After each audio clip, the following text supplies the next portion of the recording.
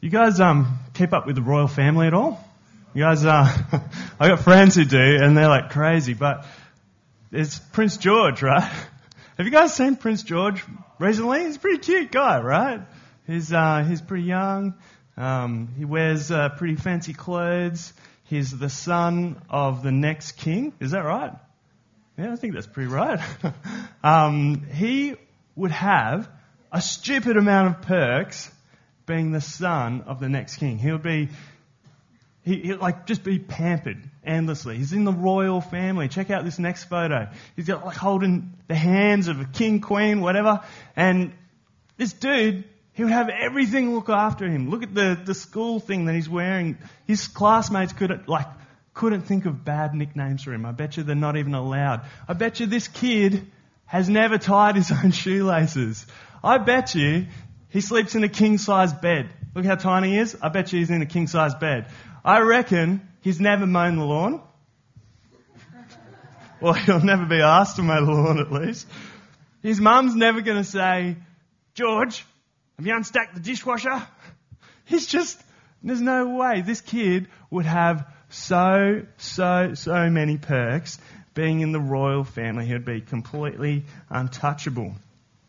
But I'm here to tell you today that you, as Christians, have more perks than Prince George, wherever he is. You outstrip Prince George in the amount of perks that you have by far. Yesterday, we're looking at how to get right with God. Paul has been saying that it's by faith alone, not works. And today, we're looking at what we gain by faith in Christ. What are the perks that we gain by faith in Christ? The first perk that we're going to see is that we're not slaves anymore. We start off by having a look at the law again, and we'll have a quick look at this because Paul just keeps going back to this. So we've got to keep going back to it. So from yesterday, we know that these Judaizers, these Jews who are trying to make the Galatians like Jews, that they've been saying that the only way to be saved is through works of the law. And the Galatians wanted this, right? They wanted to be saved. They wanted to be right with God. But they had bought into the lie that the only way to do that was by works of the law, living obediently to the law in order to become holy. And Paul's been saying it's by faith alone. Have a look in verse 23 of chapter 3. I'm not in the right spot in my Bible.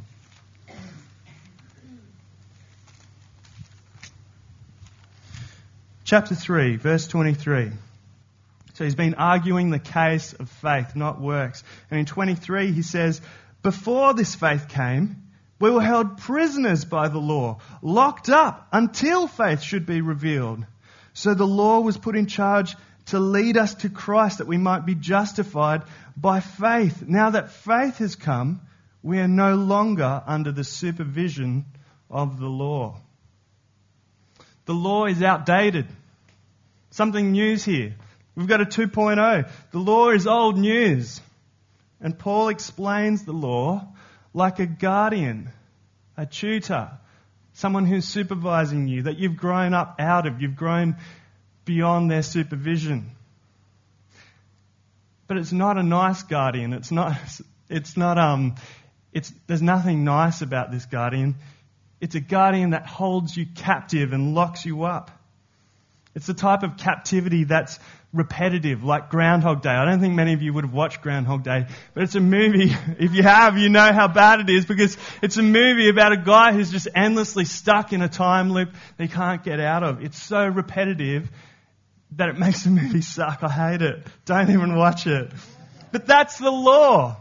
It's holding us prisoners by our repeated efforts to keep it, but never being able to. It's meant to be a repetitive cycle. And we can see this repetitive cycle in our lives, right? And we can see it in history. The law that we attempt to keep in order to be right with God is impossible to keep. It's corrupted by sin. If you really got this, you would be crushed by your efforts to keep the law, because you know that you could never achieve what the law sets out to do, becoming right with God. Trying to get right with God through the law over and over again, that's the definition of insanity, right? It's like a science experiment where you know that if you combine vinegar with bicarbonate soda, you get this frothy volcano, right?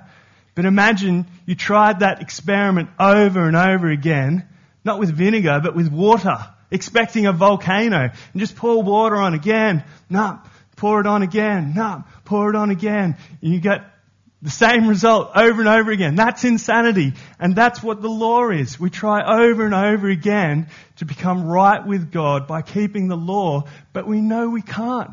Don't be fooled. See that the purpose of the law is to lead you to Christ, not to make you holy. The law can still lead you to Christ today. It's still wrong to lie, cheat, steal. And I'm assuming most of you think that they're good laws to live by, not lying, not cheating, not stealing. But when you realize that you've lied, when you feel guilt over your sin, don't let it crush you down and turn you into a slave.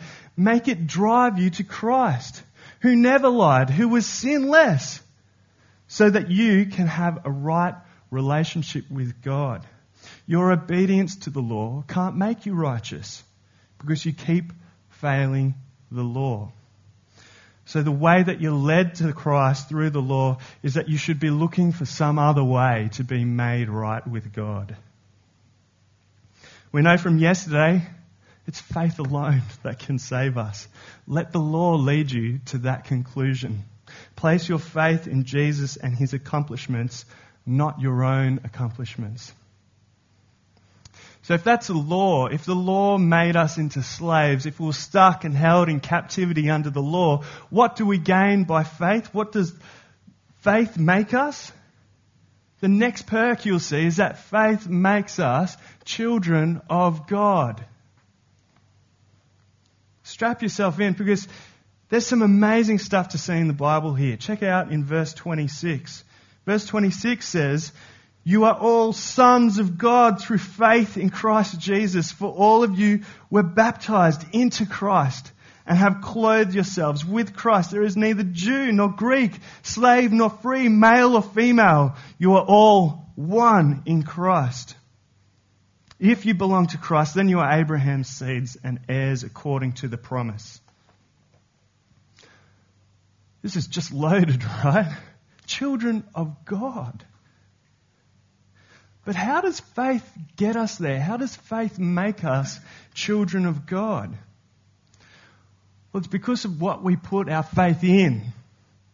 So you see all this in Jesus language through the passage that we just read.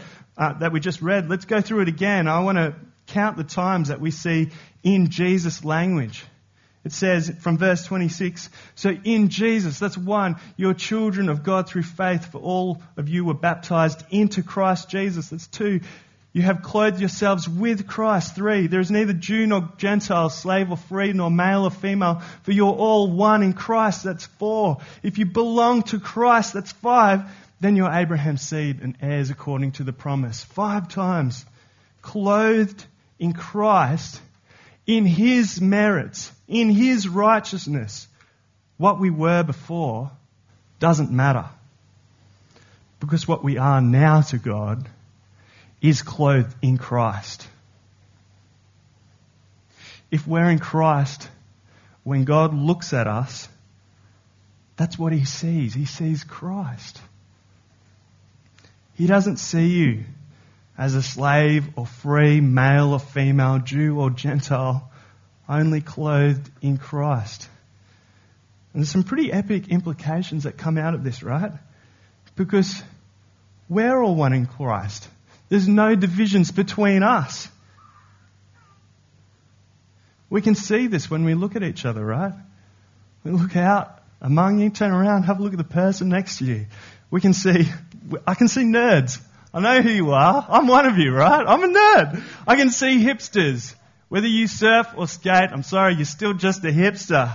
I can see lads all in your Nike get-up gear and Adidas. I can see bohos, those girls in flowy, dressy clothes and whatever. I don't know what you call different types of girls. I'm just making this up. But you are clothed in Christ. And because of that, we are all one. No divisions, no cliques, no factions, just one in Christ. And by becoming one in Christ, we can look at each other and see brothers and sisters. I love this, and I've been seeing it all week, right? I've been seeing groups of people together that I never would have thought would have mixed. Differences put aside because they are so insignificant in comparison to the greatest thing that we have in common. Faith in Jesus Christ uniting us as one. This is great because we can be encouraged by each other in so many different ways because we're so different to each other, but so united by what we believe in. But how did Jesus accomplish this? How does he make us children of God? We can see that it's in Christ. But pick up in chapter 4, verse 4, and pay careful attention to who Jesus is and what he has done. So from verse 4 in chapter 4 it says, "But when the time had fully come, God sent his Son, born of a woman, born under the law, to redeem those under the law, that we might receive full rights of sons."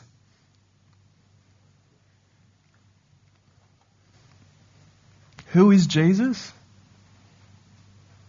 Jesus is God's Son. It means he's divine. He is God.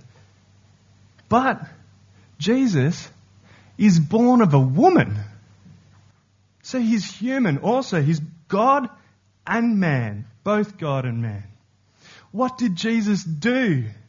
He's born under the law, living under the law as a Jew, but fulfilling the law and living a perfect life in order to redeem those under the law. That's us.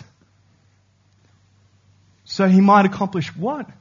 That he might give us adoption to sonship, that we might become children of God.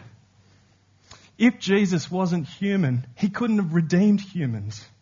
If he wasn't righteous under the law, he couldn't have redeemed the unrighteous. If he wasn't God's Son, he couldn't have made us children of God either. Jesus is the perfect, the only Saviour who could redeem us from under the law. No other person will ever be worthy of our faith as what Jesus is. There's only one person who you can put your faith in to save you. That is Jesus. So we become children of God through Jesus and what he's done. But do you know what the best perk is that we get by becoming children of God? We can now cry out to God, Abba, Father. We can call God Father. Jump with me to verse 4 again. We'll go through again from verse 4. "But when the time had come, God sent his Son, born of a woman, born under the law, to redeem those under the law, that we might receive full rights of sons. And because you are sons," or your translation will say children of God, sons and daughters, God sent the Spirit of his Son into our hearts. The Spirit who calls out, Abba, Father. So you are no longer a slave, but a son and daughter. And since you are a son, God has made you also an heir. We have the Spirit of the Son in us, who helps us call out, Abba, Father. Abba it's a more intimate way that we can call out Father. It's like saying Dad. How can we call God Father? Because we've been adopted. Is anyone able to call God Father? Heck no. God has never been the Father of everyone, but only a select small group of people. In the Old Testament, it was just the Jews, the Israelites, that God was the Father of. He was their Father. They were his people. The Jews were God's chosen nation, so that when they were in captivity in Egypt, God says to Pharaoh, "Let my son go." But in the Old Testament, in order to be close with God, to be in His family, you needed to obey the law. And even then, there were so many barriers between the Jews and God. God wasn't easily accessible. In the temple, there were multiple rooms that you had to go through to get to God. You had to wash yourself over and over again to become ceremonially clean. And then only once a year was one person allowed to enter into the Holy of Holies, into God's presence. And do you know what? It wasn't to have a nice chat with God as Father. It was to beg forgiveness for the Jewish nation. This was how the Jews were close to God as their Father. They had a special relationship with Him, and a relationship that no other nation could enjoy. And this was what the Judaizers were tempting the Gentiles with. They were saying, we're Jews, we enjoy the closest, most intimate relationship with God and can call Him Father, and it's because we've got the law and we follow Him. So if you want that, you have to become like us. But in the New Testament, we see a new way to become children of God. What happens to the temple, the curtain, when Jesus dies on the cross? It's torn in two. The barriers that separate us from God are broken down. God becomes accessible.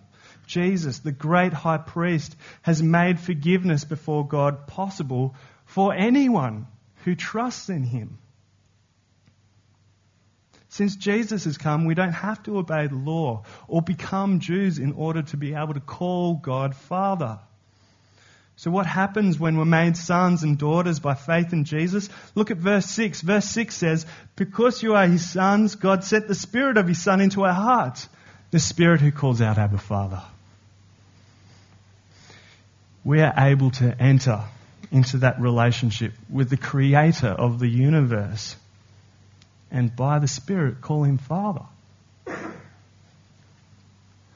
Doesn't this say so much about what the Spirit's job is? What does the Spirit actually do?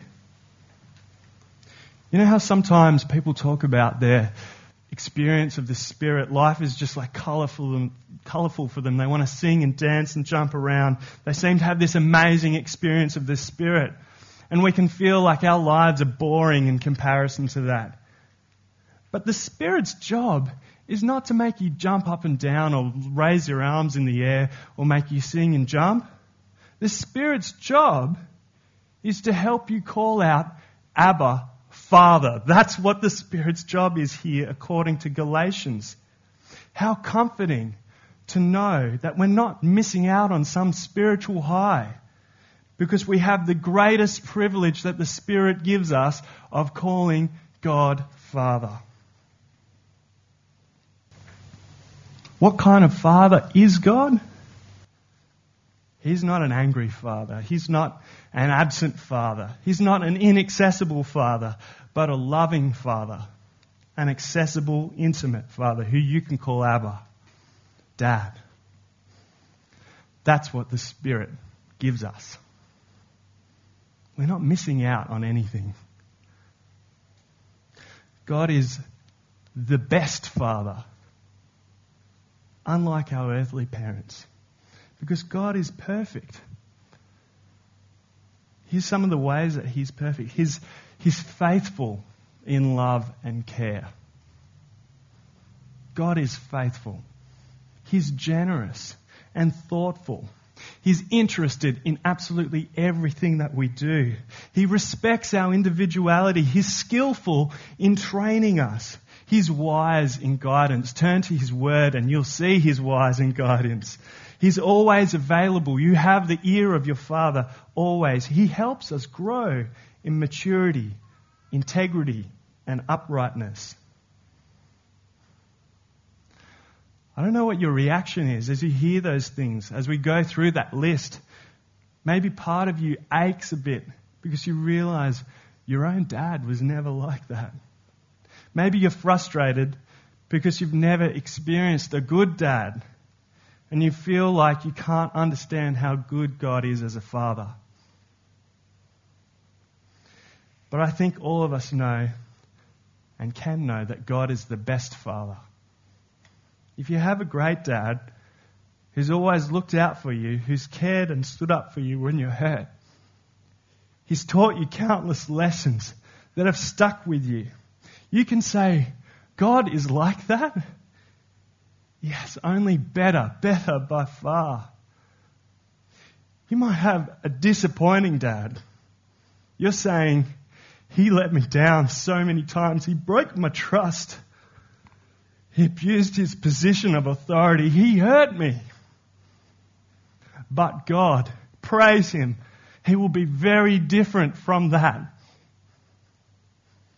You might have grown up never knowing your dad. You can say, I have never known what it's like to have a real dad, but thank you, Jesus. I now have one in heaven, and I can know and enjoy the best father that there ever was.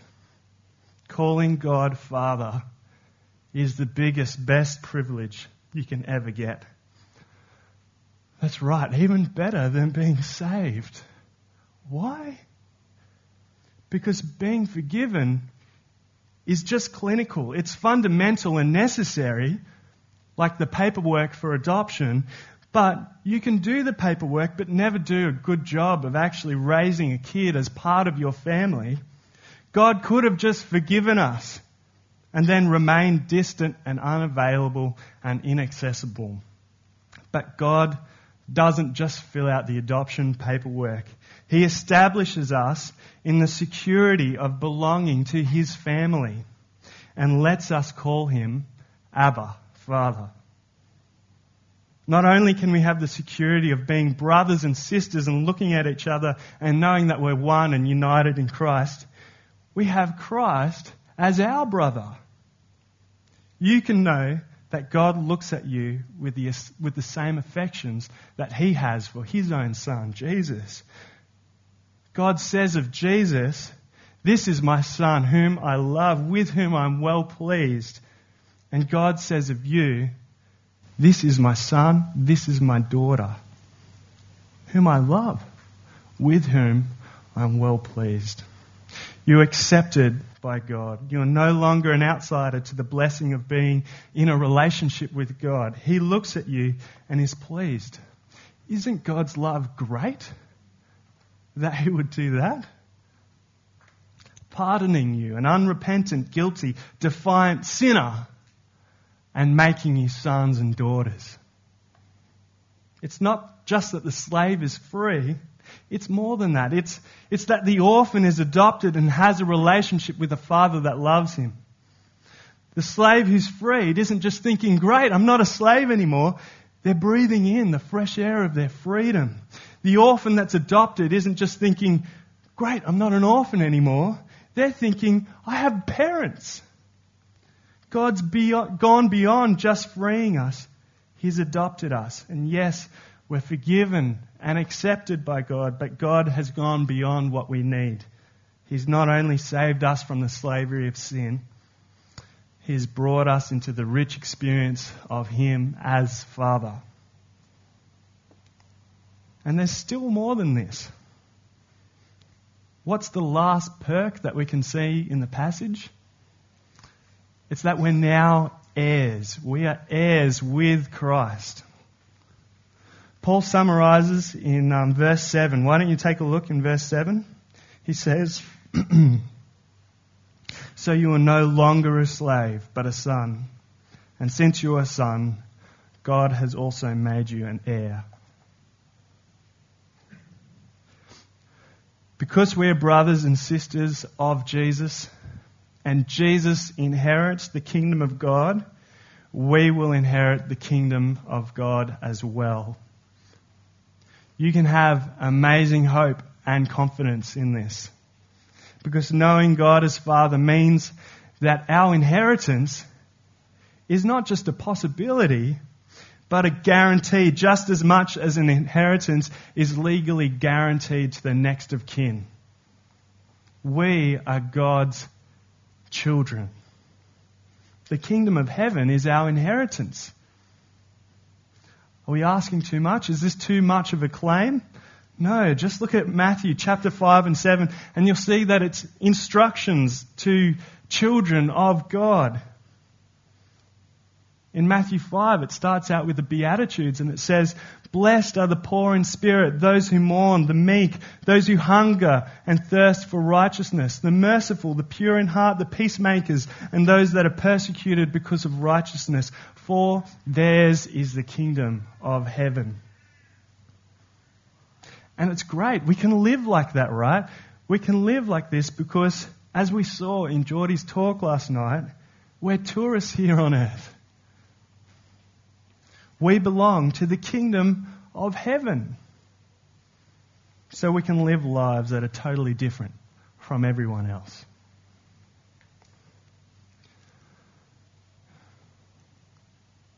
We can get familiar with this information, can't we? We're so used to just beginning our prayers by saying, "Father," and then moving on to a prayer. We forget how awesome it is to call God Father.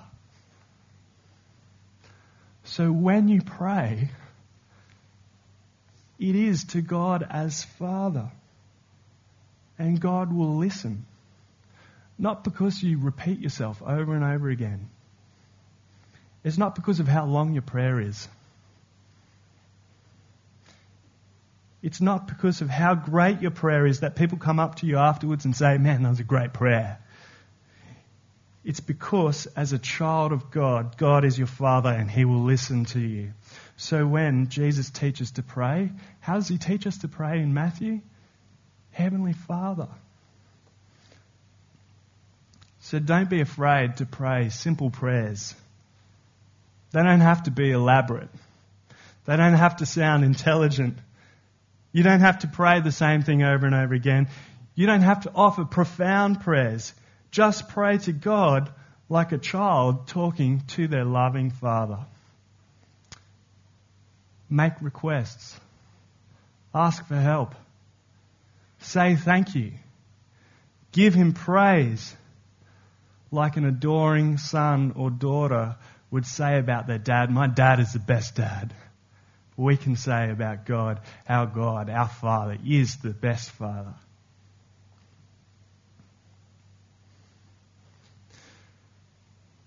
It's because God is a good Father, the perfect Father. As we pray sometimes, He doesn't give us everything that we ask for. Just like a parent reserves a right to not give all the things that a child asks for, they can say to little Johnny, "Eating your weight in Easter chocolate will not be good for you."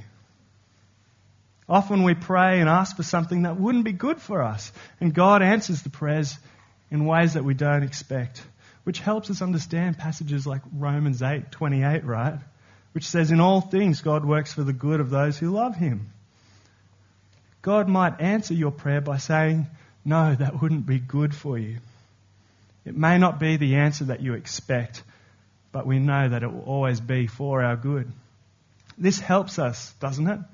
Because as we talk to our Father, as we speak to Him in prayer and requests, there's no such thing as an unanswered prayer. God is an attentive Father who listens to us, and He will answer our prayers. So keep praying. Don't let what you think is an unanswered prayer slow you down. Keep praying. God loves you and is giving the things that are good for you. So pray boldly for them. We have a stack of security with God as our Father. These perks of being children of God are just layers upon layers of freedom, joy, and hope. Remind yourselves regularly of all the perks that you have as children of God. Sing them to yourself as a tune that runs through your mind in all of your life circumstances. Whenever someone says to you that you have to earn your way to get right with God, you can sing this tune in your head. You can sing, "I'm a child of God and my debt has been paid by the perfect Son of God."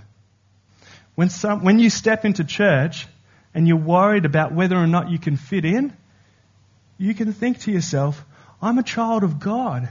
And all these people are too. We have the greatest thing in common. So you can walk in there and feel part of the family. When you're confronted with what seems to be an impossible task, you can think, I'm a child of God. I have the ear of my Father who I can ask for help. And know that He'll be working this for my good. When you're weighed down by guilt, you can think, I'm a child of God and He has forgiven me fully. When you get let down by your family and friends, you can think, I'm a child of God and I have my greatest need fulfilled by Him. When you're worried about what other people will think of you, when you let them know that you're a Christian or you tell them the gospel, you can think, I'm a child of God and nothing anyone says or does can take that away from me. You can be fearless and adventurous in the assurance and confidence you find in being a child of God. So get out there and live crazy lives that make people wonder who the heck you are. Let them find out. You're a stranger on earth. This is Geordie's talk yesterday. You belong to heaven. You're a child of God. Let's go through them again. You have amazing perks as Christians, as children of God. You, one, are no longer slaves of God, slaves of the law. You're children of God, which lets you call out Father. And as children of God, brothers with Jesus, you are heirs with Jesus. You beat Prince George in every way. In fact, you even beat him in his royalty. He is only the son of the next human king, but you are the sons and daughters of the King of the universe, who rules with complete power and control. How amazing it is. How wonderful. What a loving God to do that for us. Spend time thinking about those perks, those privileges. As you go through the week, as you finish Phat here, you don't cease to have all these truths in you to know and believe. Go into your week and remind yourself of them. Make a legit tune that you can sing to yourself. I'll pray that this sticks with you as you leave here this week. Let me pray. Heavenly Father, what an awesome privilege it is to be able to call you Father. We thank you that we can cry out to you, that we always have your ear, that you're listening to us, that you care about us. We thank you for Jesus, who's gone to the cross and made this possible for us, fulfilling the law, redeeming us from under the law, becoming a curse for us to free us from the curse of the law. We pray that we wouldn't forget how amazing this is to call you Father. We pray that we'll recite this in our hearts and minds, that the truth of our identity would deeply be embedded in our hearts so that we can walk out into the world and have people know that there's something different about us, that we're children of the living God, the God who sent His Son to redeem everyone. We pray that we would be ambassadors of that reconciliation, that we would go out to people and show them how amazing it is to be brought into right relationship with you. And we pray these things in your Son's name. Amen.